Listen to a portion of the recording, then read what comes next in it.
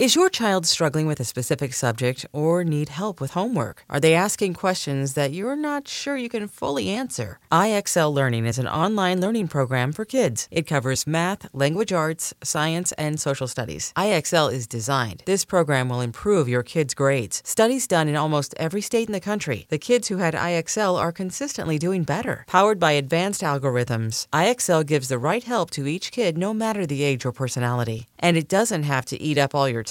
One subscription gets you everything for all the kids in your home, pre-K to 12th grade. So don't miss out. 1 in 4 students in the U.S. are learning with IXL. IXL is used in 95 of the top 100 school districts in the U.S. Make an impact on your child's learning. Get IXL now. And listeners can get an exclusive 20% off IXL membership when they sign up today at IXL.com/audio. Visit IXL.com/audio to get the most effective learning program out there at the best price. Welcome to Curious with Josh Peck. Start the show.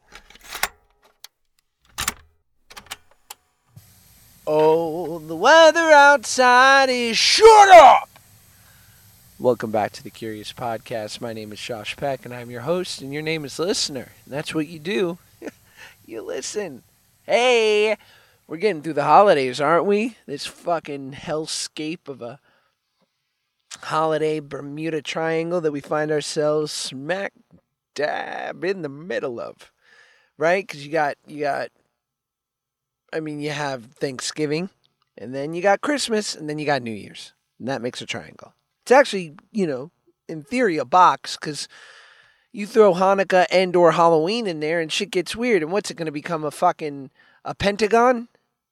That's 5 sides, right? I think that is.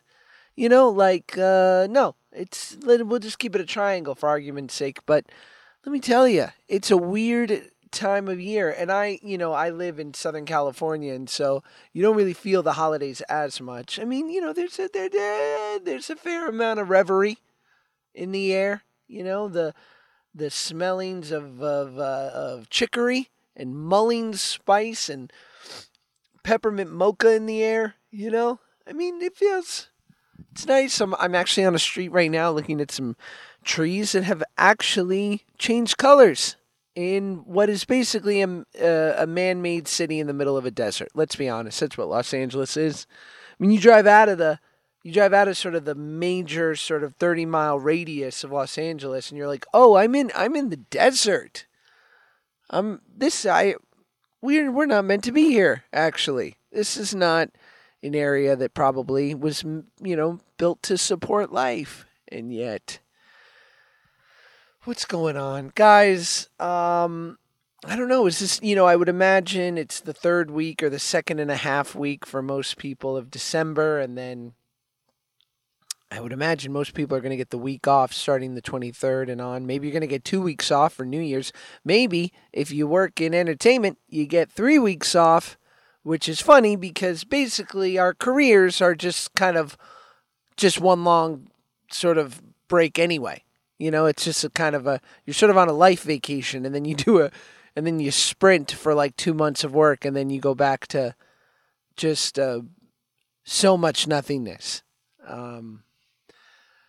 But no, God, I love it. There's probably people listening to this podcast who are like, oh no, I work at Walmart. I'll be there December 24th till midnight when every asshole who forgot or procrastinated in buying presents decides that they need a $600 84-inch plasma screen television.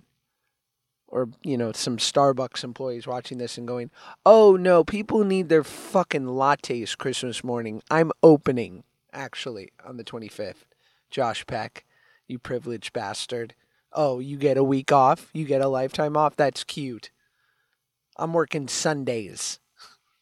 And to those people, I give you the utmost respect. I mean, I romanticize about having like a kind of like an hourly gig at Starbucks at times. Because I like people. And I would love to have that sort of shorthand with your regulars. Like, hi, Joanne.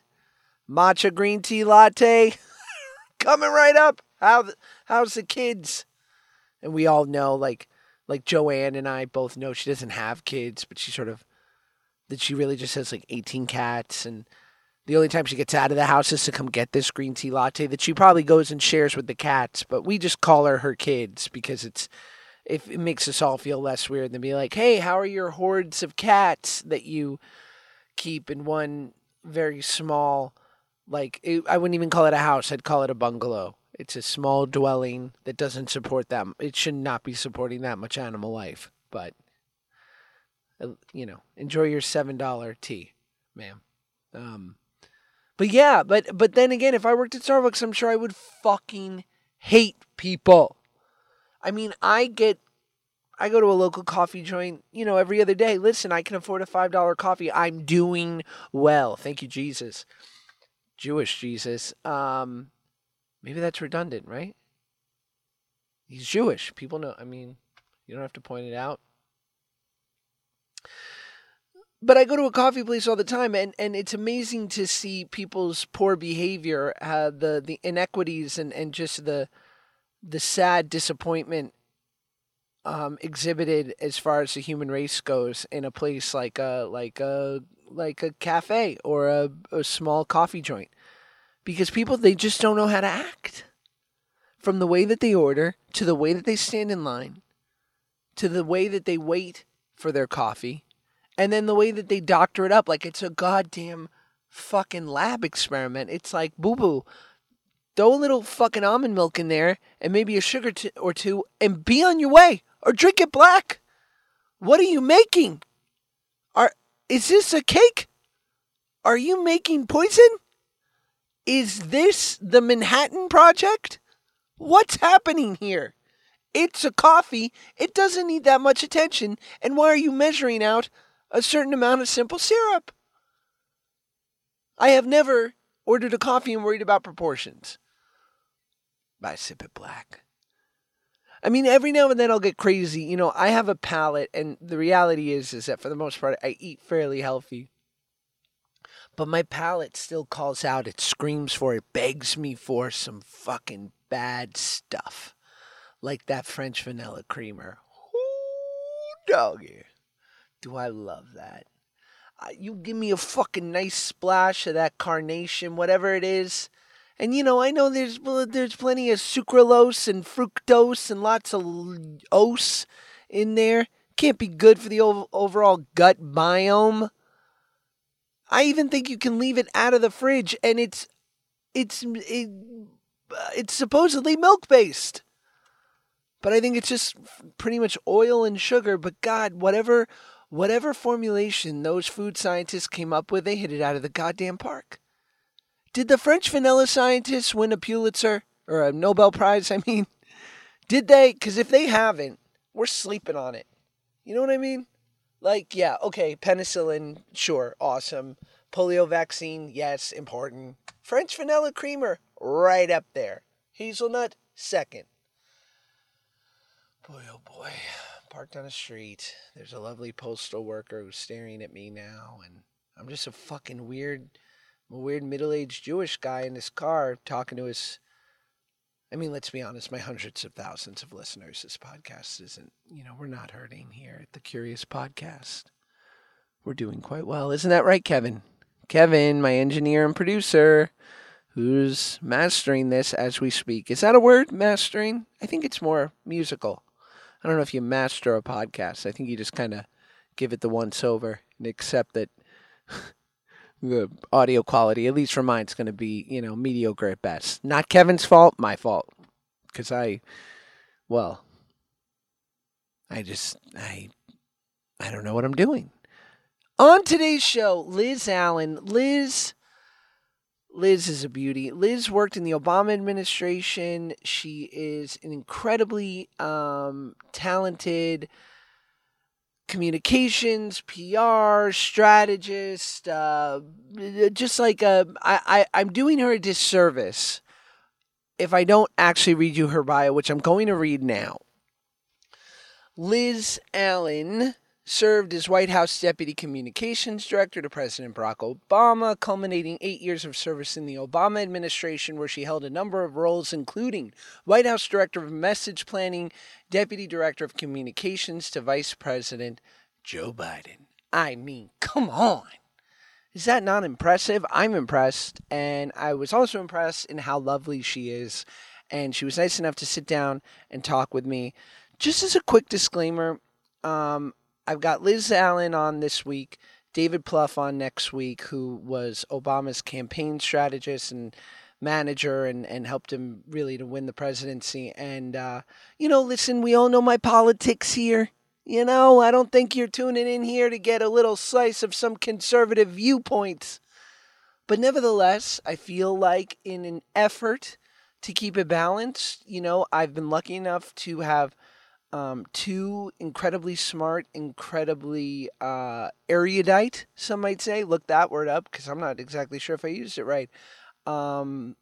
People that worked in politics that lean left. And I think, in an effort to hear at least the other side, that I should also have some people on from the right in coming weeks or months. So just as a disclaimer, I don't like to polarize the podcast. I want everyone to listen, and I am willing to hear the other side, even if perhaps I don't necessarily agree with it. I think it's important to hear it all. But more importantly, Liz Allen is about to change your life. She's about to blow your mind. So I so appreciate her doing the pod. Thank you for doing it, Liz. Here's Liz.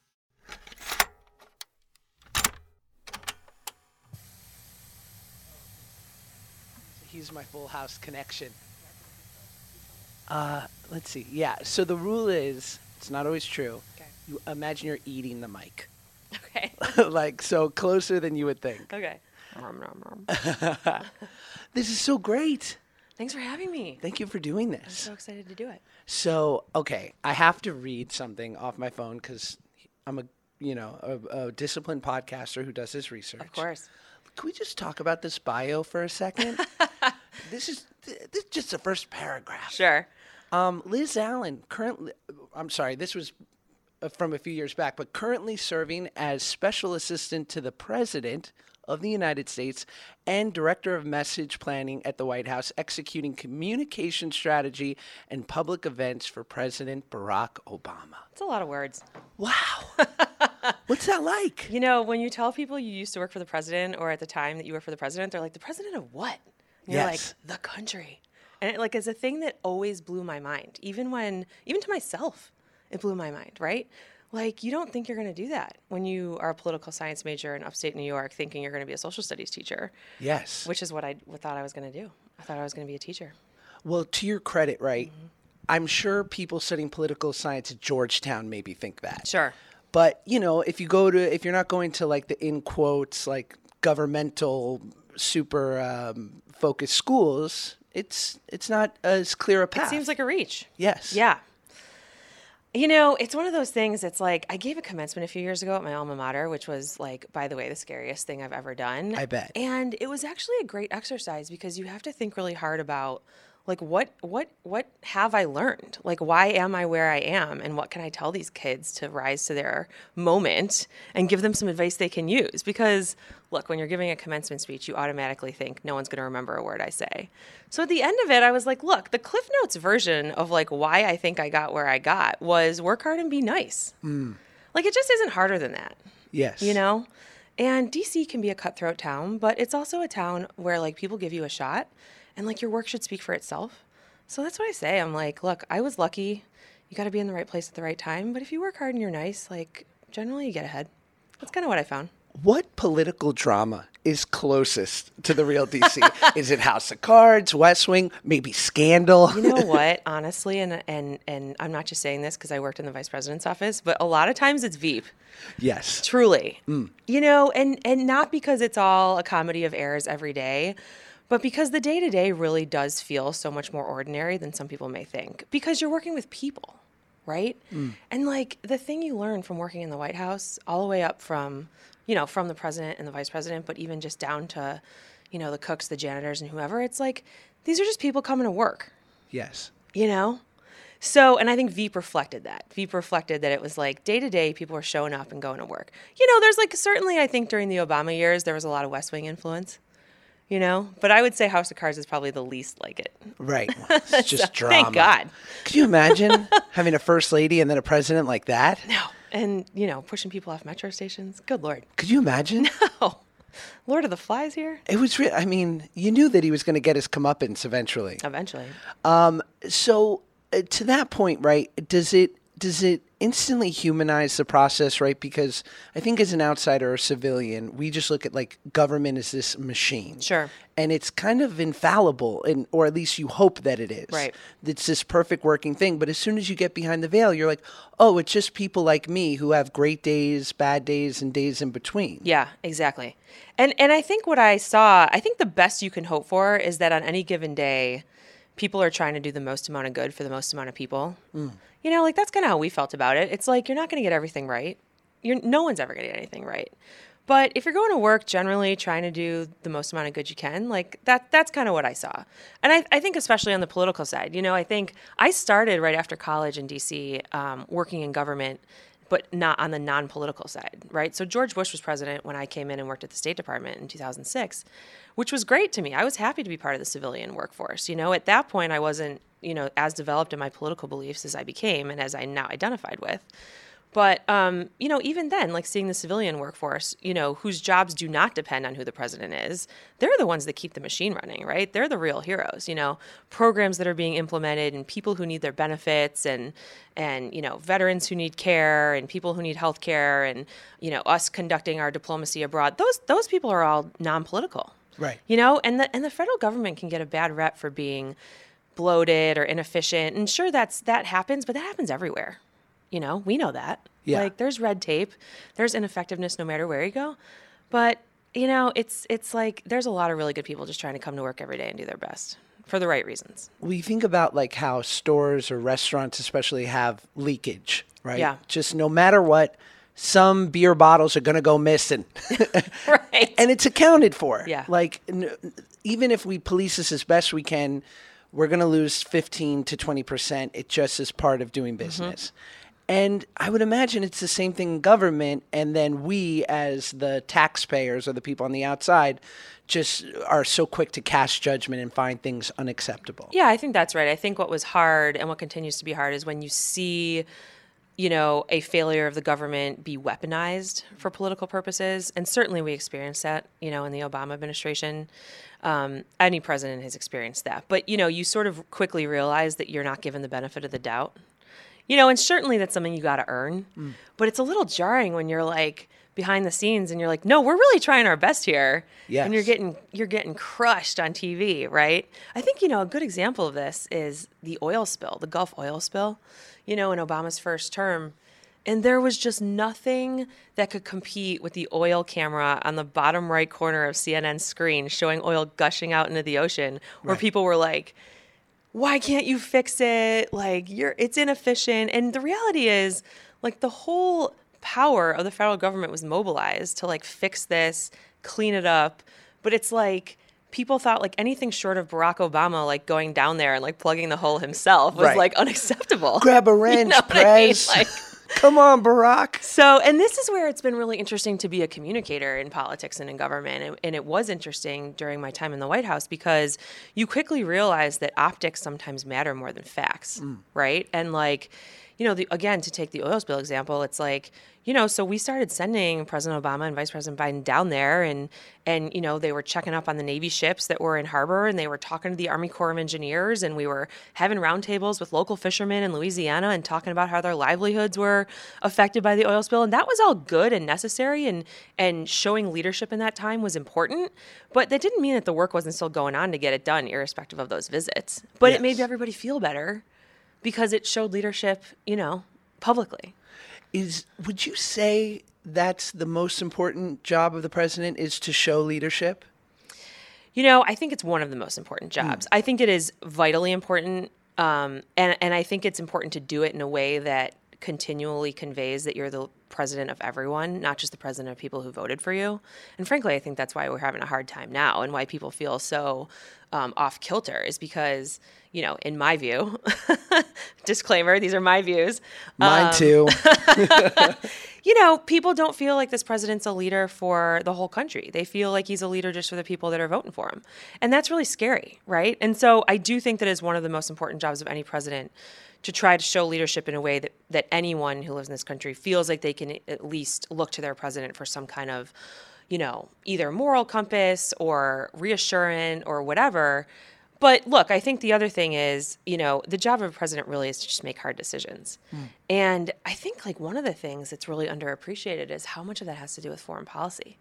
It's not the sexy positions that get, voters riled up in Iowa and New Hampshire generally. Yes. Right? So it doesn't always get all the play, but a lot of the president and vice president's time behind the scenes was spent on foreign policy because the stakes are so high. Right. Right? Is the dirty little secret to some extent about being president that you have less power than people think? That's a great question. It's like you do this for a living, Josh. Hey, why not? Weird. Welcome. I think here's what I would say. I think yes and no, and maybe that's unsatisfactory. I think yes in the way that you quickly realize as president, or those of us who are around a president, that you can't turn an oil tanker on a dime, right? And that's something Barack Obama used to say once in a while. It's sometimes solutions to problems were more complicated than being able to snap your fingers. Usually they are, right? Yeah. But it's you realize you can't move a whole federal bureaucracy quickly, or you can't mobilize outside resources as quickly to reach consensus as you would like. So in some ways, it's true that you don't have as much power as you want, because you can't just snap your fingers. This president certainly thinks he can and would like to, but hopefully the safeguards of democracy will hold up here for the next year and a half. But in the other sense, you actually realize that you do have a lot of power, because it's not just about tangible results, but it's about setting a tone. And I think we thought a lot about how do you set an example and what kind of power and responsibility comes with setting an example. And in that way, I think, you have a ton of power. I've heard it said once before that for better or for worse, that the government, or sort of the what our forefathers did, was the government is created for gridlock. Yeah. And so that means that you'll never be able to do too much good, and conversely too much bad. Right. Yeah, and I think that's true. And then I think, the way the three branches were set up, you hope that there's a check on power. Yeah. Right. Checks and balances. We all remember that from second grade social studies, right? I feel like I was learning that in seventh. Sixth grade. I didn't go to a great school. I think a little bit of what feels scary to a lot of us now is you're not seeing every body of government take upon themselves to wield their own power, right? Yeah. And check and balance each other. I think we've seen this, currently, I think, given the Republican-controlled Senate, the Congress isn't really checking the president on his power, and at this time, and that's that can get scary when you realize that they're not doing their jobs. This is the big question for Democrats right now: is impeachment, right? It's should Democrats get behind impeachment of President Trump because inarguably, what he's done warrants impeachment, but there's obviously a political calculus and other calculus, but it's what happens when our institutions aren't fulfilling their duties and checking power? Is there, how much virtuosity, or I would say in the respective, I heard Bill Maher talk about this once, and Michael Avenatti has proven actually to be much less virtuous than we ever expected. But he was saying that he walked into a room, and this was when Avenatti was defending Stormy, and he seemed very on the right side of things. And then he's I walk into the back room of some party, and there he is with the mooch, with Scaramucci, right. And they're talking. And I said to him, "What are you two doing together?" Right. And they said something to the extent of we're Italian boys, we got to stick together. And he was like, "God damn it." Right. Is that more true than not, that inevitably people are playing a big, long game of that everyone's protecting their job, they don't want to rustle feathers, that whatever looks good is what is good for them? There's certainly a lot of that. Yeah. Of course. There's people who are, doing what's good for them and, paying lip service to a cause publicly and then acting differently privately. Often that's motivated by money. I mean, I've been in this town for about 15 years and have certainly see people sort of get drunk on power, as the phrase goes, right? Yeah. And that can make people, quickly become hypocrites or, compromise their values. I think the good news is, from what I've seen, and I think from what a lot of my colleagues and peers would say, on both sides of the aisle, by the way, is that there's actually a lot less of that than you would hope and think, which I think is the good news. Right. Again, and it gets back to this idea that most people, the majority of people, I think, are trying to go to work and be on the level and do their jobs and do them for the right reasons. I think that the bad actors who are acting just in the name of power tend to get a lot of attention. But there's, I don't think it's a majority is what I'd say. The other thing, the Mooch Avenatti example actually brings up, although that's a little bit of an extreme, is the other dirty secret, not so secret, is there's a lot of bipartisan consensus in DC, and there's a lot of bipartisan friendships, and a lot of us find ourselves the better for having bipartisan relationships. Ginsburg and Scalia, totally. Right? Come on. Didn't agree on anything, but and I don't want to be naive about it. There's sometimes you hear that invoked in sort of a good old days kind of sense, and I don't think we should be naive that professionally there's not a lot of consensus and compromise going on, and I have no illusions that there'll be a quick fix back to steak dinners and golf with each other, solve everything in the Senate. I fundamentally reject that because I actually think that's more of a sign of sort of the good old boys than the good old days, and we've moved beyond the era, I think, thankfully, yes, that just a bunch of white old guys are controlling everything. But that's not to say that, the open-mindedness that comes with having bipartisan relationships really does better us all, I mean, I work now after politics. I work in a place that's bipartisan, and we're all the better for it. And it doesn't mean that you can't talk to people about their kids and how your vacation was and what restaurants are good to go to these days and have a perfectly legitimate conversation. We should be able to do that. Which is, by the way, probably what we'd have with 90% of people, whether they believe in our politics or not. Yeah. Totally. I mean, I have family and people who don't, we don't vote along the same political lines. But as long as we don't get to that subject, we can have a wonderful conversation and dinner and all these things. And also, I believe truly that at their core, they want many of the things that I want for my family and for, government and for the world. But perhaps we differ in the way in which to get there. Yeah, I totally agree with that. Both my parents voted for Trump, actually. What was that like? It has honestly been really hard. This is where this podcast turns into a therapy session. I'm here. God knows I've been to enough sessions on my own. Seriously. I mean, it's been a hard journey. I mean, I've always known that I didn't align politically with my parents, and to their credit, they were always nothing but supportive when I wanted to go work for Barack Obama and Joe Biden, and they celebrated me and my career and my beliefs. They weren't voting for those guys, even when I worked for them. And then it kind of took a turn when in 2016 I felt like, Trump was such a different animal than John McCain or Mitt Romney had been. It was so much harder for me to swallow. But yeah, they were Trump voters. And now we're at the point where, like you said, we don't talk about it a lot, I would say. But we can have an enriching relationship in any other way. Now that requires some growth and maturity on everyone's part to be able to compartmentalize. But you try not to let it ruin your relationships. Because I think you're right. I think what's sad about politics these days is that there's not an acknowledgement that there is so much more commonality than difference. And, I think that people like to hear what they believe. And so everyone's only listening to beliefs and media and social media that reinforces their views. And it's breaking down our ability to have an honest conversation because there's not an agreed upon set of facts. How's that for depressing? I mean, that's the whole, to your point, optics of that, of what, you're right. If we can't agree on the facts, how can we even have a conversation? But to your point, are the days of if you look at Obama versus McCain, it was, they were both sort of left centrist, right centrist. Right. And yet it seems gone are those days. And so even when I'm talking to my Dem friends, and granted I live in a coastal liberal epicenter, Sure. And when I'll bring certain things up and it's unless I am on the most left progressive side of things, they start looking at me funny. And I'm guys, Am I a dinosaur at 32? Right. The answer is no, you're not a dinosaur, because that would make me an older dinosaur. But well, but I think it gets back to your point that not a lot of people realize that like the system is set up for compromise. I mean, that's sort of the point, right? Yeah. And I also think there's, I think it's great to see people engaged, and I actually want to get back to something you said on a previous podcast about politics, but you can have a belief about how something should be, but that we often see that does not marry with like what is actually possible, either legislatively or from an implementation standpoint for a policy or whatever. And I think that's the trouble, is people don't want to acknowledge that, sure, in a perfect world, things would be like this, but like, let's live in the world we're living in. Yes. Like what can pass through Congress?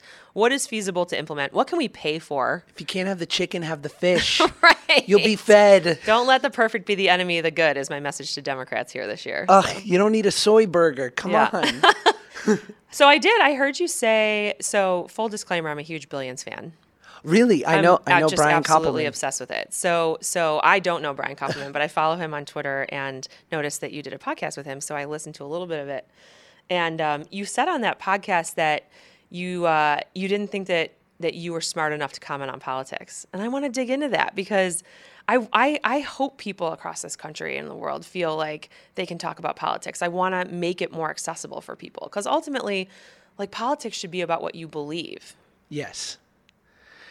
It's a tough thing for someone like me, because I feel like other people like me that have like a small amount of celebrity have used it and their social media as this sort of, I don't know, pulpit's the wrong word, but like they use it as a stage in which to convey these beliefs that I'm not sure are completely vetted. Sure.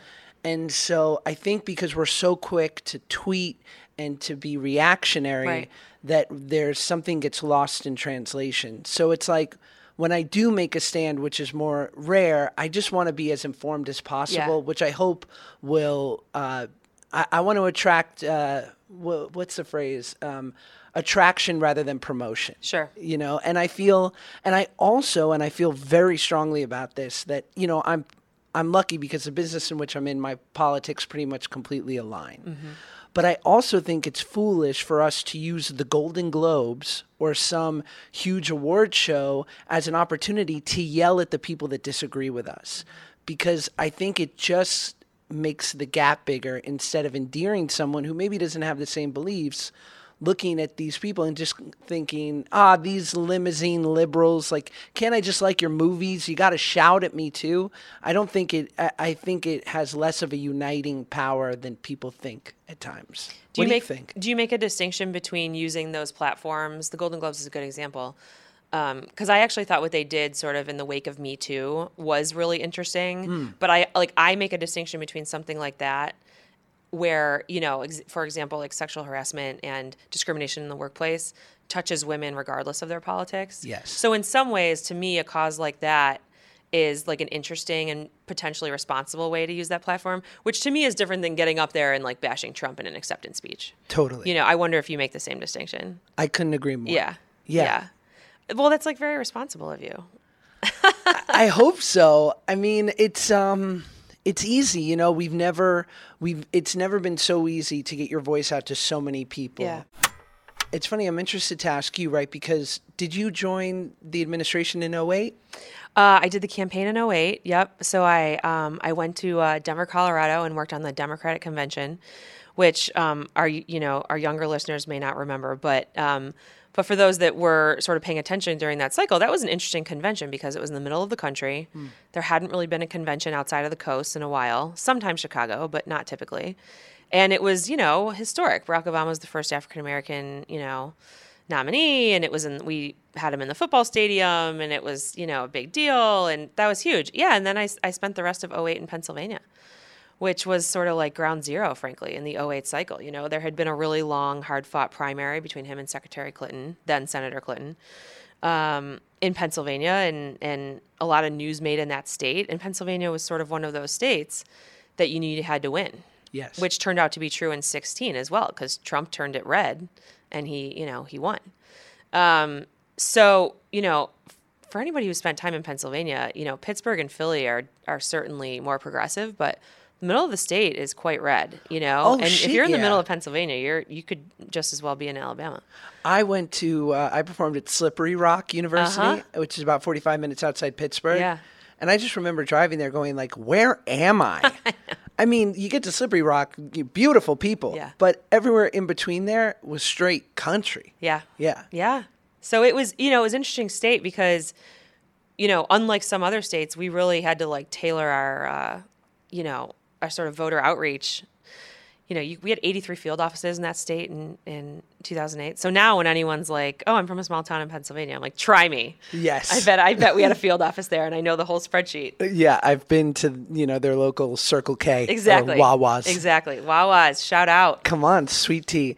Was that a massive misstep in the Clinton sort of campaign in 2016? Was that she felt like certain places like Pennsylvania or the Rust Belt were so in the bag that she didn't campaign there enough? I mean, yeah, it was certainly a mistake. I think one of the dynamics, it was that it's not necessarily that they were a lost cause because they were definitely not going to vote for her. It's that there was some calculation made that by her showing up, this is especially true of Wisconsin and Michigan, that by her showing up, it might actually turn Democratic voters off, but they took those votes for granted that those votes would still go Democrat. Yes. So part of the calculus is, okay, let's not send her, but our polling shows that everyone's still going to vote for us. Let's just not poke the bear. Jeez. And that calculus just turned out to be wrong. Like, enough people wanted to take the gamble the other way. So as an expert in communication, I'm dying to ask Some you days. this. What did you think of her message of "I'm with her"? I loved it, and I Yes. actually also really liked Stronger Together, and I think it's been like much maligned unfairly.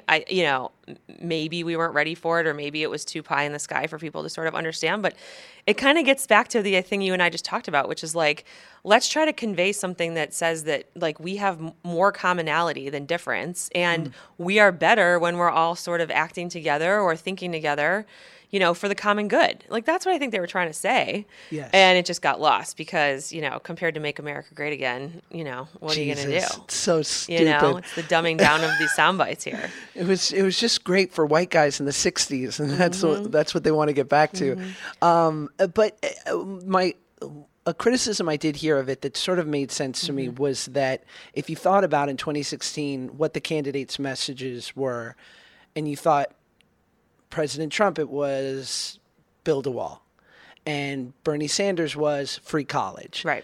And then you got to Hillary and you thought, I'm with her, and it seemed less clear. I think that's right. I think it seemed less clear, but I also think what we kind of discovered, and I have to give a shout out to my friend and former colleague, Jen Palmieri, for writing about this and kind of pounding the drum on this. I mean, I think what 2016 ended up showing was, Hillary and Trump were never playing on the same playing field in hindsight. Interesting. I think we sort of thought they were, or everyone sort of thought they were. Yeah, it's one candidate versus another one. What do you mean it's not the same playing field? But like these subliminal biases that affected the first major female candidate were like turned out to be more real than anybody thought in hindsight. What were those biases? I think like it's, Hillary now gets criticized or got criticized after she lost that, she didn't have big ideas and she wasn't specific enough. Well, like, yes, she did. Yes.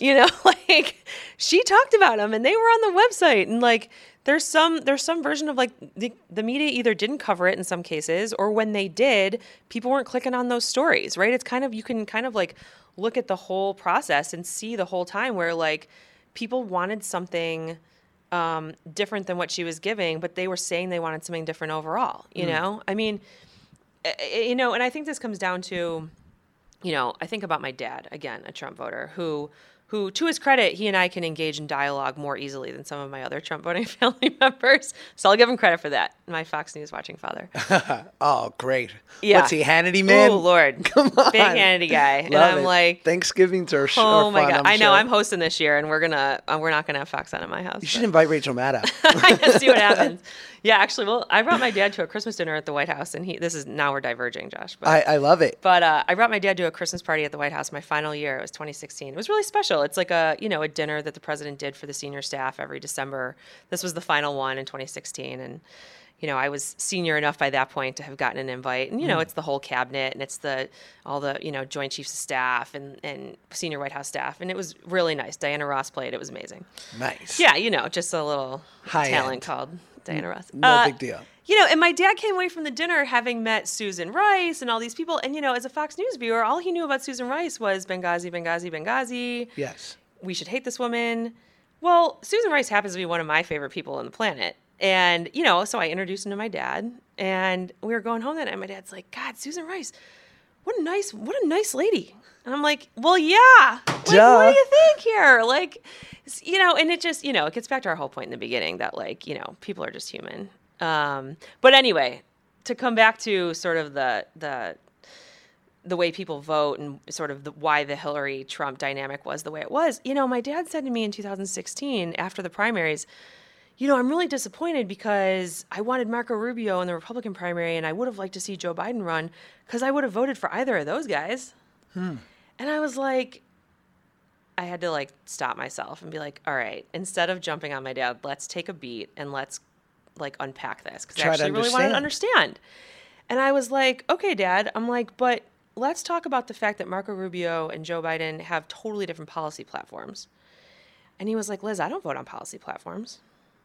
And it was such like a light bulb moment because it's not like we don't know that that's true, but like to have like your own father be like, I don't vote on a policy platform. When for me, the whole reason why I got into politics or worked for Barack Obama and Joe Biden is because like I believed in what they wanted to do with this country. Like I believed in them and their leadership, of course, right? But we were working for them because we like believed in our agenda and our value set. And to like have a voters be like, well, I don't really care about the value set or the policy platform. I'm voting for the guy because it's like, who do I feel good about?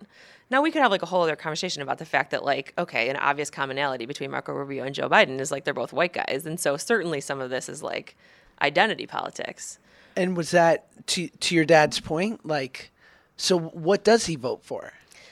I mean, he landed on Trump over Hillary, but it's hard because then after Trump won, we had a version of this conversation again, aided by like a fair amount of Cabernet, and some version of I want to vote for the person that I think is going to act strongly, and things that to me really jumped out as having a lot of subcurrents of sexism and racism and things like that. Yeah. When you're trying to apply that to Obama and Hillary. But to someone like my dad, who, again, never overtly espouses racist or sexist beliefs, he's like, oh, no, it's not that. And you're sort of like, but it is. Yes. And I think that I've had a certain, and I'm certainly not painting that wide brush, on a general electorate, population, because people have all kinds of motivations. But that's been a little bit of the journey that I've undergone in my own family of trying to figure out why people vote the way they do. Because my dad's turning around this time saying, well, I'd vote for Joe Biden. I'm like, what am I supposed to do with that? Dad, let's just drink more Cabernet. I know. That's what we have in common. It's so interesting. It's funny. Like when I have friends who are frustrated with love, like dating and whatnot, and I say, for those of you who can't see Josh and I'm raising my hand. Frustrated with love. I mean, that's a different podcast. Or this one in a few minutes. But like I always say to them, stop watching The Notebook then. Like all your preconceived notions of like love and romance, like finding the right person and all that is fabulous in all the right ways, but not in the way you're expecting. Yeah. Right. Mm-hmm. Similar to Trump, I say to the people like that go, I want somebody that's going to get it done. I'm like, no, you just saw Casino too much. Like you've just watched Wall Street fucking too much and you think it's just like these blustering guys who like don't take no for an answer. But it's like, no, it's actually like the quiet stoic who like can accept that other people are going to act irrationally and are playing the long game. Right. I think that's totally right. I also think what I've found is when people say, oh, I want someone who's going to get stuff done or, shake it up or whatever, I understand why to the average person who's not steeped in political issues, because in fairness, like people are trying to live their lives and raise their kids and work jobs, oftentimes multiple jobs. Like I get it that not everyone has time to be as clued into what's happening on Capitol Hill or what are the nuances of a particular policy debate. That's why some of us are in DC trying to do all that work. But the problem is when someone says, and I go back to someone in my family said this to me, well, Trump got something done, he pulled out of the climate deal. And I was like, but why is that a good thing? Yeah. And they don't actually know anything about the climate policy. It's just that it was a decision that they perceived as strength, having no context about what that meant. Yes. And that is frustrating to me because I'm like, look, people can vote for who they want for. Like, I'm never going to like begrudge someone for voting if they are voting in an educated way. I think where we get frustrated is when people are voting and they're not educated, and that reminds me, when you were talking about using your platform, one thing I wonder is, can people use their platforms just to encourage participation and education, right? And like, is there a happy medium where, because I totally respect you not wanting to sort of, put out beliefs that you either don't know a lot about or, just to sort of say, here's what you should think. It's like, just participate in the process. Yes. Meaningfully. Like take your civic duty, take the responsibility to at least learn a little bit and know why you're doing something. And like, that's a good way, I think, to use a platform, I think whether so it's too. Voter registration or whatever. Like Taylor Swift doing that. I thought that was fabulous. Yeah. Yeah, it's an interesting medium, and especially when you think of like the 24-hour news cycle, and now we're hearing these there's that great Roger Ailes miniseries with Russell Crowe. And one of the most revealing things about it was that Roger Ailes didn't have some deep political belief. He saw an opportunity to make a lot of money representing people who didn't have their own news channel. And so he was an utter capitalist in that respect. But I think on both sides, when you're trying to capture people's attention and get them not to turn off the TV during a commercial break, you're going to be guilty of sensationalizing shit, or perhaps in a need to be first, putting things out that aren't properly vetted. Yeah. Right? Yeah. I think that's right. I mean, and I think, and I'm going to caveat everything I'm about to say by saying I love television. I will never cut my cable. Me either. I love like the news. I'm a news junkie. I watch more TV than I should. Don't you hate people that are proud of the fact that they don't have a TV? I really do. I'm like, put on your Birkenstocks and take a walk. Because I'm not impressed. I know. I'm like, to be clear, come over and we can watch Showtime and HBO. Bravo. And we can watch Bravo Come and on. the Food Network. I mean, Yeah. let's be clear. Like, my real therapy through like my political years has been the Food Network. I'm like, I can come home and turn on Bobby Flay and Rachel Ray and Ina. Ina, and I'm like, and I feel better because if I'm focusing on how to make pasta, I am not focusing on the like dumpster fire that is happening outside my house. Same here. But all of that being said, so God love all the television creators. I think when it comes to the political process, the best thing people could do is turn off their TV. I think, Barack Obama used to say that some of his best advice to people was to be widely read. Like, read widely and read stuff outside your comfort zone, right? Like, if you're a Fox News viewer, like, let's read the Huffington Post once in a while. And similarly, like, if you only read the New York Times, well, like, guess what? You should start reading Drudge. Because, like, the more we understand, like, how information's being conveyed, the more we understand, like, what's true, I think, right? Yes. You can sort of cut through. So, that's one thing I think I've made a little bit of inroads there with some family members with different views is like, look, at the very least, let me sign you up for a few newsletters, and just start reading stuff you don't read right now. I think that's a good place to start. And how do you overcome, and I heard, do you know Nick Bilton? I think so. He's a writer for Vanity Fair Yeah, and the Times. Yes, And- Vanity Fair, exactly. And he talked about how social media is basically we are becoming victim of our own curation, Yeah. right? Because the way that they sell super targeted, expensive, high CPM ads is by knowing that Liz loves the Food Channel, Right. and that she watches that and Billions, and so we're going to directly give her the things in which she will like. Because we have all this research because we track everything she does from her computer to her TV to whatever. And so you are being constantly supplied more of what they already know you like. And that's for everyone. So my YouTube homepage looks different than yours, then looks different than, the right-wing guy wherever they are. Right. So I think there's such a challenge of like, how do you overcome that? How do you bring new information when everyone's kind of in their own echo chamber. 100%. I was just going to say you're only hearing what you're echoing to yourself. Exactly. And that's where I think a little bit of the being intentional about getting away from social media, screens, TV, and trying to read more and frankly just have more conversations is important. And like this opens up the can of worms to like all of social interaction, by the way. I mean, because everything you just said is true about politics, but it's also true of like your daily interests. Yes. Right. And I think it's a really scary and unfortunate byproduct of echo chambers that people then only talk to people that, they think they agree with. And they don't even like want to raise their head up and like talk to the barista, And I think we have to be really intentional about trying to push ourselves towards more human interaction. Again, totally outside of politics. Having more political understanding will hopefully be a byproduct of that. But, just for like daily human interaction, I think it's important. There was a really good New York Times column on this actually a couple weeks ago about like it showed that people who were more intentional about having meaningless day-to-day interactions were actually happier. Right. So it's like, because now, I mean, I think about those of us who live in cities, like my food's delivered, my dry cleaning's delivered, right? Like I could not talk to my dry cleaner or I could not talk to a pizza guy forever. But, it's funny, I just moved into my old neighborhood. I had a dry cleaner for 10 years whose name was Bob, who I loved. And I knew everything about his kids.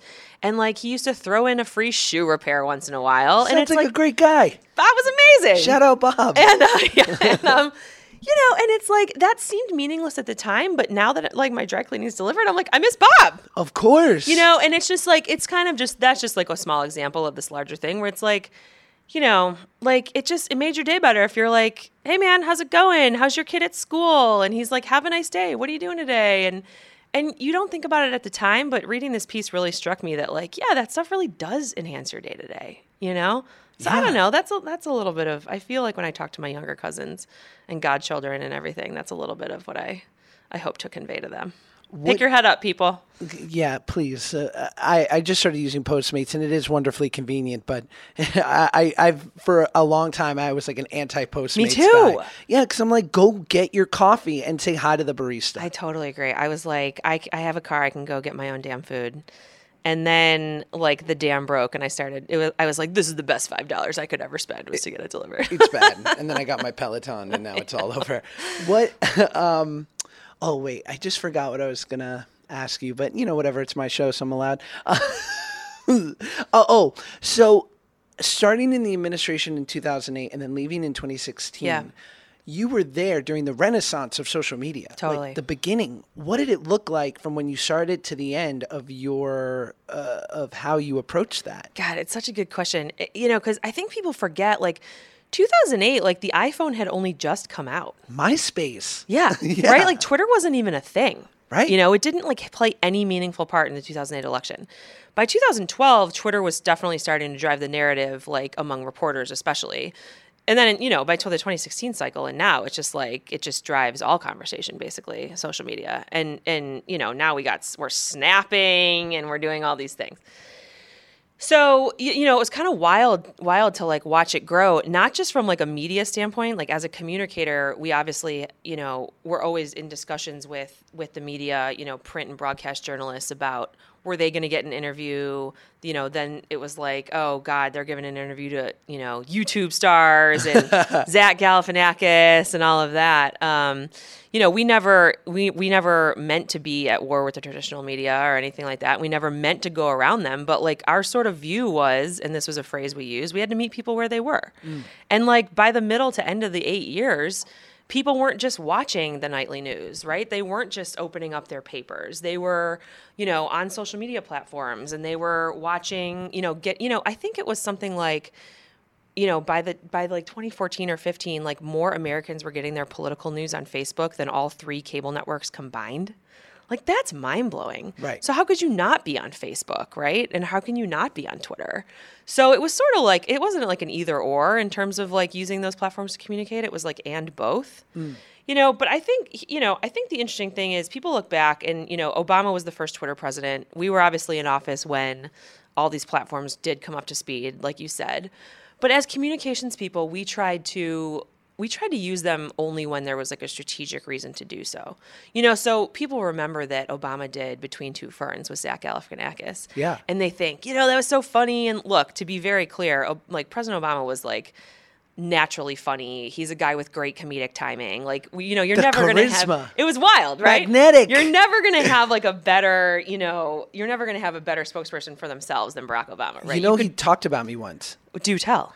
I don't know what the speech was, but it was something towards the end, Okay. and I remember it distinctly, and he was like, folks, he was like, my terrible impression, he's like, I don't know what he was talking about, but I remember it distinctly. He goes, I know what the kids like.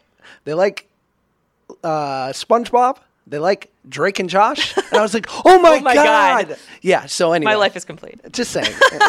You're like, yeah, I know. He knows me by name, Josh. We talked about you all the time, Josh. Thank you. Sorry. No, not at all. That's a real highlight. I was just, it's like, but the reason why you do something like Zach Galifianakis in Between Two Ferns is like, we did that because Obama went on to talk about the Affordable Care Act and like signing young people up for healthcare. And by the way, it worked. Like the week following that appearance going public, like tens of millions more people signed up for healthcare. I mean, it was wild. Yes. Similarly, like, so I don't take credit for a lot of things, but I was the one who had the idea to highlight climate change by Barack Obama, like climbing a glacier with Bear Grylls in Alaska. And they did that. And it's like, yeah, we're not like having Obama talk to Bear Grylls just for like their jollies on like a Monday night NBC primetime show. Like we're going to like talk about conservation and the importance of, combating climate change so that people can enjoy the great outdoors and breathe clean air and have clean water. And so you do it to talk about something that matters generally, and that was good. And by the way, as it comes to like the social media generation, that was sort of the first trip where we proposed to the president in our communications plan. All right, sir, part of the communications plan is for you to take your own Instagram photos. And he's like, he sort of gives you the eye roll. Like, really? Like, I got to take my own Instagram photos? Like, yeah. But he did. And he like, out the window of Air Force One, we're like sitting on the bench together and he's taking the photo of, Denali out the window and we're putting it on Instagram. And he's sort of getting into it and he's sort of getting a hang of like taking his own photos. And then fast forward almost a year to June 2016. And we went to the national parks. The whole Obama family went to the national parks and a small group of us staff, because it was the 100-year centennial anniversary of the national parks. And we go to Yosemite, and by that point, we'd like created a monster. He's like, give me the camera. I'm taking all my own photos. No. He's like art directing the video in front of the waterfall. Like, everyone get out of the way. It was like very funny. It's like fully embracing the first person social media experience here. Does anyone teach you the sort of how in which to address, like, I don't know, the manners of being in the White House? Like, is it Mr. President? Do you ever screw up and call him Barry or This is where Big it's O? important to like follow the West Wing, not Veep. So Yes. there was no Barry slip-ups, thank God. I'm not sure how that would have been received. Definitely with an eye roll. No, it's funny. There is definitely to answer your question literally, like there's no formal training. It's all kind of like learned on the job. You learn by observing others. And also like your relationship with your principal dictates that. Like when I was a first-year staffer in 2009 for Joe Biden, I thought about him and talked to him much differently than I did by 2016 when I was a senior staffer for Barack Obama. Yes. You can talk to them in a different tone because you're expected to convey different information when you're more senior, right? You got to tell them the bad stuff. The more senior you are, the more you got to tell them like it is. But I think we were pretty safe with Sir in any case. That's generally what I went with. We threw a few Mr. Presidents in there, but usually Sir worked. Oh, that's fun. What do you refer to a past president? You still call them president, yes? Yeah. Mr. President. Yeah, or Sir. Again, very safe. Or Sir. Yeah. Great. Because I plan to meet Mr. President Barack Obama Excellent. one day. Excellent. We'll work on that. I just think we'll connect. I don't know. You see people on TV. You're like, he's going to be my friend. What am I talking about? It's not just in your head, Josh. I've got people that come up to me on the street that are like, Josh, and I'm like, we don't know each other. Okay, so what do you prefer to be called? Would you go with Mr. Peck or with Sir? Commodore. Okay, well, of course, yeah. Admiral. Yeah. Sensei. Captain. Sure. Okay. Senor. Okay, so Mr. President, what about sort of when you come into the White House, what's your, as far as like, do you have to go through an incredible security clearance and background check, and do they talk to like your third grade teacher and everyone in your life? The answer is totally yes. Yes, right? Yes, yes. Wow. Like, okay, so my favorite job I ever had, even though I had 3 jobs at the White House, was to be a waitress at Outback Steakhouse. Dead serious. Bloomin' Onion? Just the best. Great. Although, like, the sleeper app is the cheese fries. Let's be clear. No. Like, the Bloomin' Onion gets a lot of attention. It's a marquee app. And I get that, but, like, don't sleep on the cheese fries, people. I you won't. know, crispy bacon, homemade ranch. I mean, Homemade? do you want to go now? I'll go right now. God, what are we doing here? So, like, imagine my surprise when, like, I'm getting a security clearance, which the first security clearance I got, it was a top secret clearance. I was 20 years old and basically had it until I was 31. So, I kept my 20s pretty clean. But, Jeez. but yeah, when I got that first top secret clearance, you better believe they went and talked to all my managers and coworkers at the Outback Steakhouse. They sure did. They knocked on a bunch of neighbors' doors that I didn't have on any forms, and they just said, "Do you know this girl? Tell us about her." Yeah, that totally happens. Did you, now our mutual friend Dylan, Yeah. who worked for Vice President Biden, said that he had a special badge that could pretty much, it basically said, if you're in law enforcement or work for the government, you have to help me. Yeah, give me a pass. Is that true? It totally is true. It was called a credential. Wow. And yeah, we're giving away all the secrets here. Everybody's got a staff badge, and you can get to different parts of the White House with your staff badge. But yeah, those of us that traveled quite a bit and that were like of a certain seniority level got this credential. And it was basically like a leather badge fold that, like, to some people, for all they knew, you could be like an FBI agent. Hot. It totally was. I, like, in hindsight, should have used that to such better advantage in my love life. Like, not even like, I'm not going to try to get out of parking tickets. We're not going to do anything illegal. Like, we had no scandals in the Obama administration for a reason. But, could have been helpful in other ways. No, it's true. It's true. I mean, they the thing is, and I'm going to give a shout out to a lot of my very best friends did something called Advance for the White House, where you travel ahead of your principal, president, vice president, cabinet secretary, whatever, and set up their whole visit, right? And you got to meet with the local law enforcement. And if they're giving a speech at a school, you got to meet with the principal and figure out how you're going to set the school up to accommodate this public event, right? I mean, naturally, like, Sure. you got to set all that stuff up. But, like, you wouldn't believe how many people in a lot of, random places throughout this country don't believe you when you say you're calling from the White House.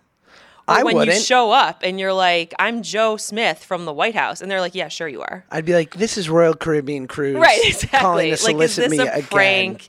So, they got to give the folks that travel a little something to legitimize them. So, Ooh, man, I just want one of those billfolds where I can just like whip it out. Whip it and out. show people. like, Totally. I'm a big deal. Now let's move past this and I'll get to confess work. this, Josh. We're supposed to hand like all that stuff in, badges, phones, everything at the end, and God, I kept the credential. You got to keep it. Good for you. Just for posterity. You're going to have a knock on your door when this comes out from the Yeah, Secret Service. totally. Liz, we're going to need our badge. Surrender it. Please. Great.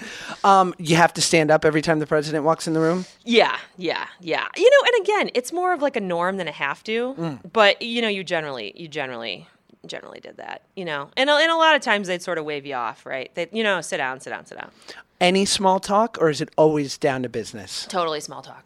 Really? Yeah, totally small talk. With the president? With the president, which is just like an out-of-body experience. Like talking about his kids or sports? Or... Totally. I would say with Barack Obama, it was a lot of sports and a lot of like movies and TV. Here's the thing. This guy loves TV too. Totally. Wow. Yeah. I can't even imagine what he likes, what shows. Yeah. He's like, I'm a Golden Girls guy. So good. Oh, yeah. man. The craziest thing, and this is where I recognize I was, this is where I sort of pinch myself in hindsight, because I was lucky enough to take a bunch of helicopter rides with him on Marine One. Yes. Where they take off from the White House lawn and then they shuttle you to Andrews Air Force Base, where you get on Air Force One. And with decoys on each side, exactly. right? Multiple 3 helicopters, exactly. Marine One and 2 decoys.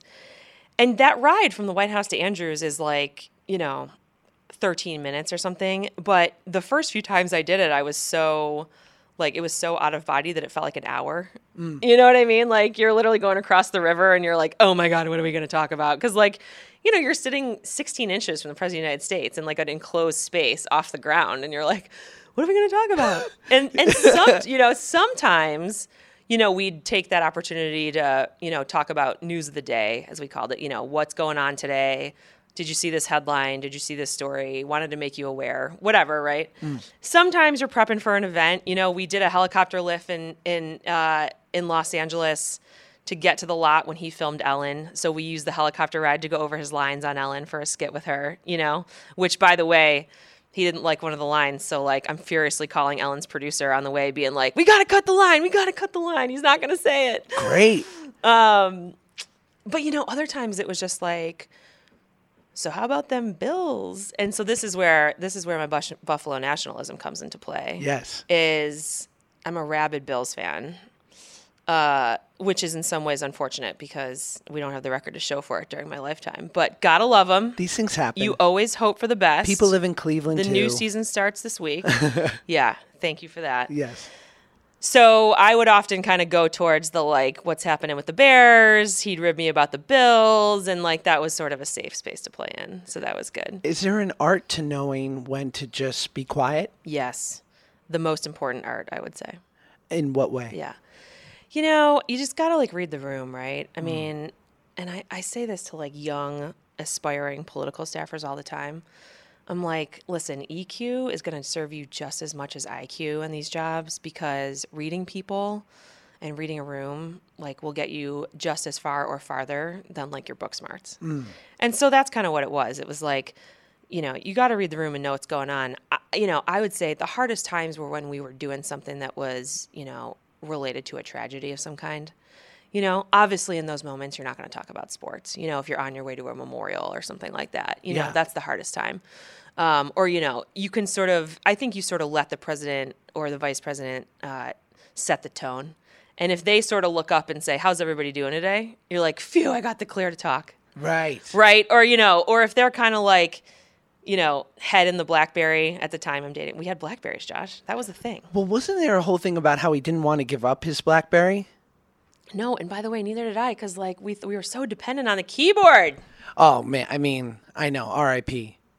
Here's a funny story. I did not want to. In 2016, we were converting from BlackBerries to iPhones in the White House for the official ones. Yeah. Which have been like encrypted, and we got all this software on them because we're being bugged and the whole thing.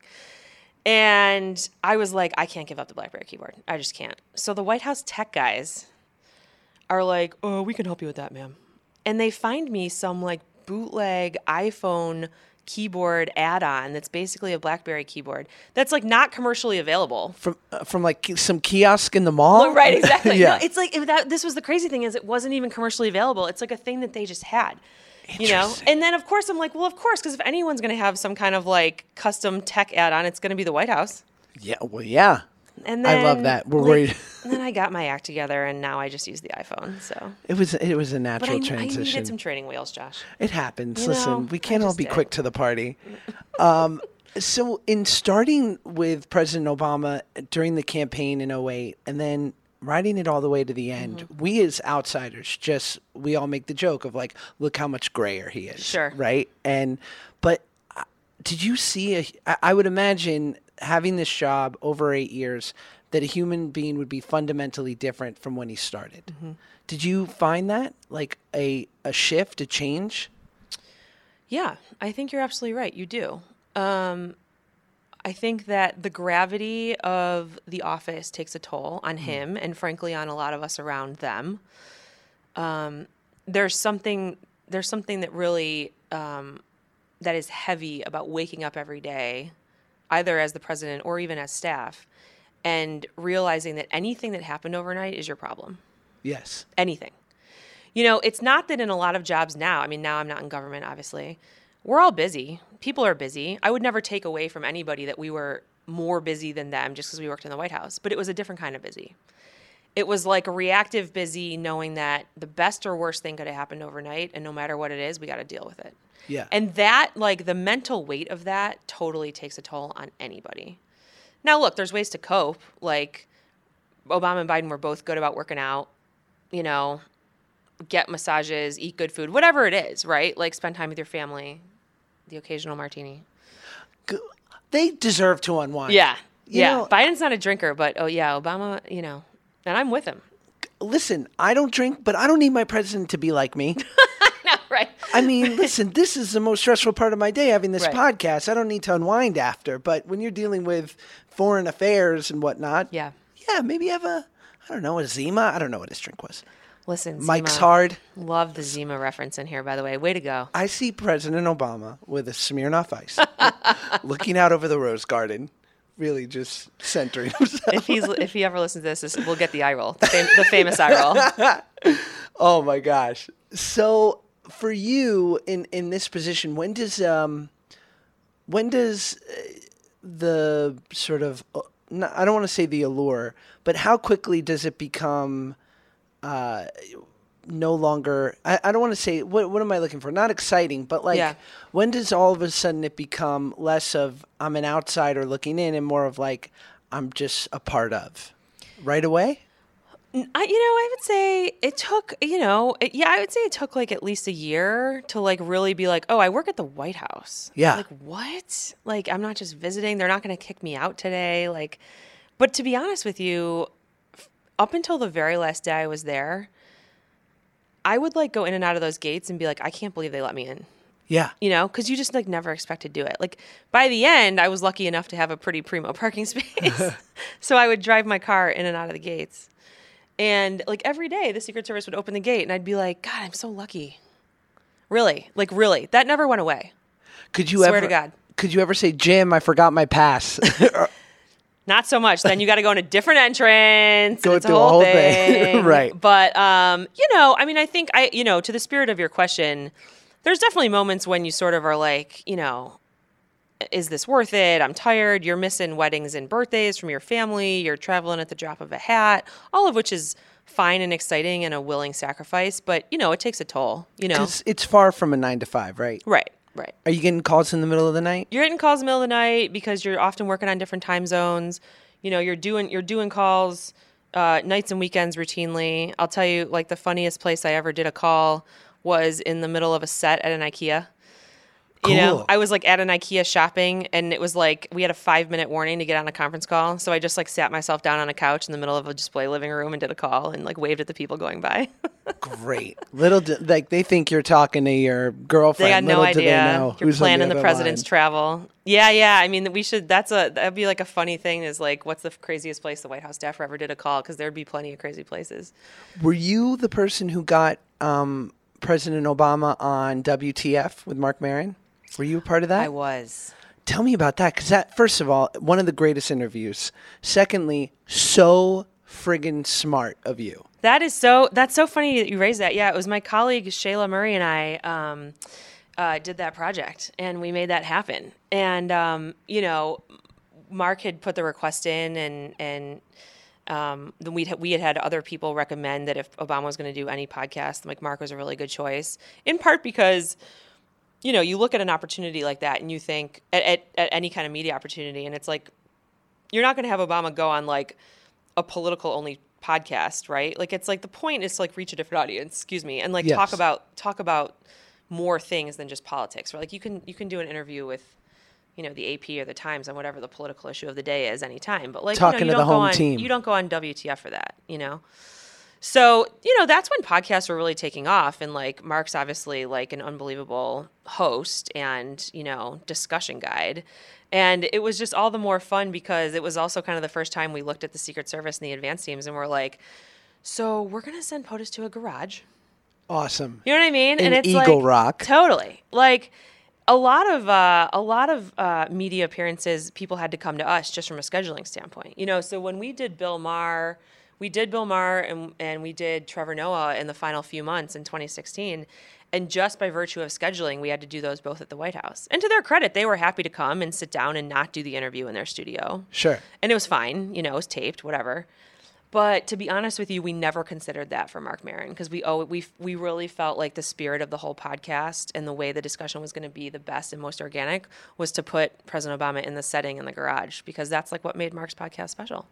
I remember Mark talks a lot about how he has like a bunch of tchotchkes on the table. Yeah. And that he has like, I don't know, some like little ceremonial knife there that people always play with. And he was like, Secret Service came in, swept the garage. Only thing they took is the knife. Mm-hmm. They were like, you're not having this near the president. You can have the tchotchkes. Right. No, nice. The other funny thing was like Mark's got a bunch of cats, as you may know. Yeah. Yeah. So there was like, I think there was some concern on Mark's part of like, are we going to disrupt the cats? And it's like, no, we're not going to disrupt the cats. And they can't be climbing all over the president, but like, Right. they can stick around. Wow. Yeah.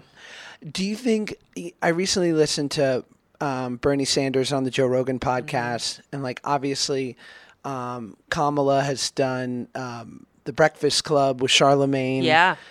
So there's Seems to be a requisite stop for candidates this year. Yeah. Yeah, it's good. So like imagining like if Biden gets a nomination, is this the new age? Like will a nominee have to embrace this to really find that new audience, podcasts and stuff like The Daily Show and Bill Maher? I think so. Yeah. I think it's absolutely a requisite. I think, it gets back to this mantra in communications that you got to meet people where they are. And I think, it's not just important to talk to those audiences so that they know what you're about and to like sort of garner their vote, right? Because like, you want these people to vote for you. You're making your case. You're trying to win.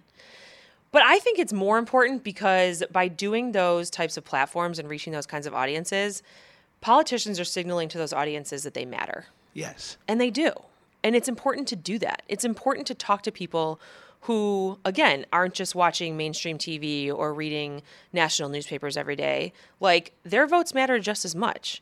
Their lives matter just as much. The stakes are the same for them. They need the same kinds of support and services, and, they pay their taxes too, right? I mean, like, it sounds trivial, it sounds basic, but it's like, it's important to talk to people, to signal to them, I want you to participate in this political process. Yes. Because that's what we should hope for. We should hope that people feel compelled to be involved. Well, it seemed weirdly like, and Trump took it way too far, but that he had adopted this new communications playbook much quicker and in some cases better than anyone had before him. And it seems like to a lesser extent, the new candidates will have to, like, there is less of a division between the people and the president, that they want you to be connecting to them as directly as possible. Right. Accessible. Yes. Direct. Yeah. I mean, I think that's right. And I think in the Obama years, like you were saying, we were just getting to understand these platforms in a lot of those, in those times. I think we did like a reasonably good job of experimenting, via social media or alternative media, digital media. But yeah, absolutely. Now I don't even think it's an option. It's a must do. What's it like? Who tells you that you got bin Laden? What's that day like? What's funny is for most of us who were not involved in the national security at the time, which I wasn't directly, we found out like most of the American people found out. The news? Mm-hmm. Really? Yeah. There's not like, I imagine it's like high school. There's gossip going around down it's the like hall. a game of telephone. Yeah. By the end of it, we got some other guy. you're like in the red room having like, your lunch. Like, you'll never guess. Yeah. Yeah. That was like the most closely guarded secret that I can remember. I would imagine. From the 8 years, to be honest. I mean, there's plenty of other classified information that was, protected at various levels, but that was such an exceptional situation because of the operational risk. Like they had to keep that under wraps just to preserve the integrity of the actual military operation. And then, when they were ready to announce it, it started to percolate out. I mean, here, I guess what I would say is, we started to hear some rumblings that there was going to be a statement at night. And that on a Sunday night, if the president's doing a live TV statement at 10 o'clock on a Sunday night, it's really big. So like, those of us that were, working in the White House or people sort of attuned to these things, I think very quickly narrowed down the possible topics to like a few things, this being one. Because like what else couldn't wait till Monday morning? Right. You know what I mean? Yeah. J.J. Abrams is directing Star Wars. Exactly. Yeah. So, that was something. So what's life like after you leave the White House? Because here we are in your new fancy job and conference room. Here we are. There's a lot of windows in this conference room. A lot of snacks. A lot of free snacks, man. That's the biggest difference. God bless. Really. I want to work here. I can just eat as many chips as I want.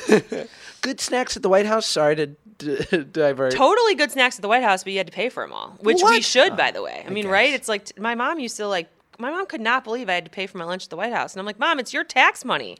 Fair. You know what I mean? Like, I'm going to pay for my chicken fingers. Like, Is it like a special meal plan? Are we talking $3 chicken fingers or $12? I would say like it was in the middle, but like it was super affordable. It was really good. There was a lot of debate about which food was better. The food in the White House proper, which I think was better. The White House Mess, which was run by the U.S. Navy. Shout out.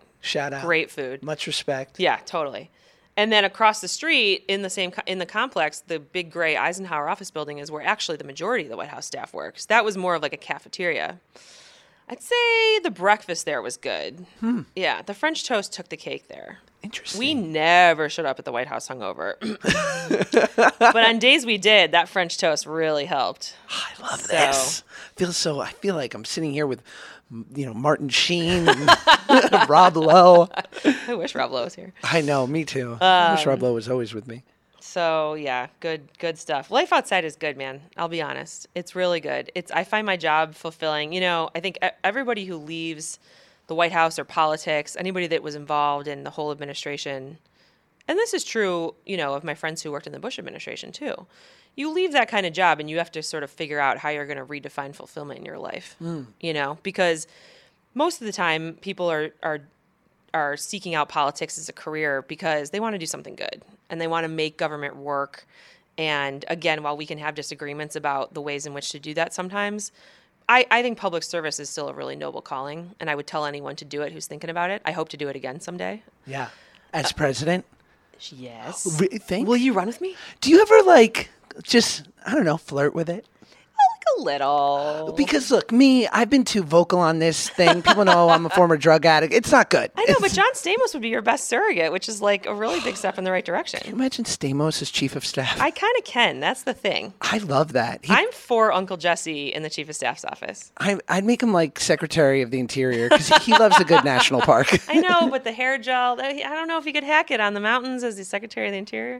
That's funny. But yeah. You never know. You never know. Wow. That would really help my podcast. 20 years from now, we can point to this as the starting point. I would be the story. I would just do it for me, so I have something great to bring up. It's a really good story. And talk about that at Thanksgiving. Thanksgiving with my right-wing in-laws. So good. And so, last one or two questions. As someone who has dealt with communication on the biggest, most important stage there is, I find for me and for people younger than me, I feel like something's been lost, that there's not, we're not impressing upon people as much the craft and the ability in which to get your message across. Can you speak to that at all? What you have found is the most beneficial, and what were some tools that you acquired in curating a message? Sure thing. Great question. And for all you communications and journalism majors out there, keep at it. This may feel unsatisfying, but honestly, it's really important to be authentic. I think authenticity matters so much. Not every politician should be on Twitter, as an example. Not every CEO should be on Twitter. Sure, every company probably should be. But we work with a lot of clients now who we don't actually advise that every CEO is on Twitter if they don't think that they can do it in an authentic way, because it'll backfire. Because today's audiences, especially young people, of which you and I are sort of young people. Are we young people, Josh? We're on the tail end of millennial. Are we walking the line? I think millennial is up to 36. All right, so we're young people. We're good. Woo, Lord. Yeah. But people are smarter, than often given credit for. They can sniff through when it's not authentic. So number one, when you're crafting a message, cut out all the BS, number one. Two, know who you're talking to. I can't tell you how many people talk about, I want to break through. I want to break through. It's so hard to break through. I'm who do you want to break through with? Yes. That's the question, right? Because there's too much noise. There's just infinite information. There's so many places people are going to learn things. So think really hard about who you're talking to, and then let's talk about a message. Who are you trying to talk to, and what are you trying to say? It's honestly that basic. Is there anything small and nuanced of things that your pet peeves about communication, buts, weird, President Obama was the king of folks, right? He loved folks. That was his sort of qualifier. Yeah. Is there anything for you, good or bad? That's a hard one. What's yours? I mean, what I hate in myself is I talk with my hands. Jew. Yeah. You know, my people were very expressive. Here I am waving my hand around. You guys can't see it. I'm very conscious of that. And I love a good tangent. I love to expound. Yeah. And I sometimes say, wow, I could have given that some economy and said what I needed to say in 20 seconds instead of 2 minutes. I was going to say something similar. I think I do this myself, and it's a pet peeve of others too, that I sometimes over-explain things.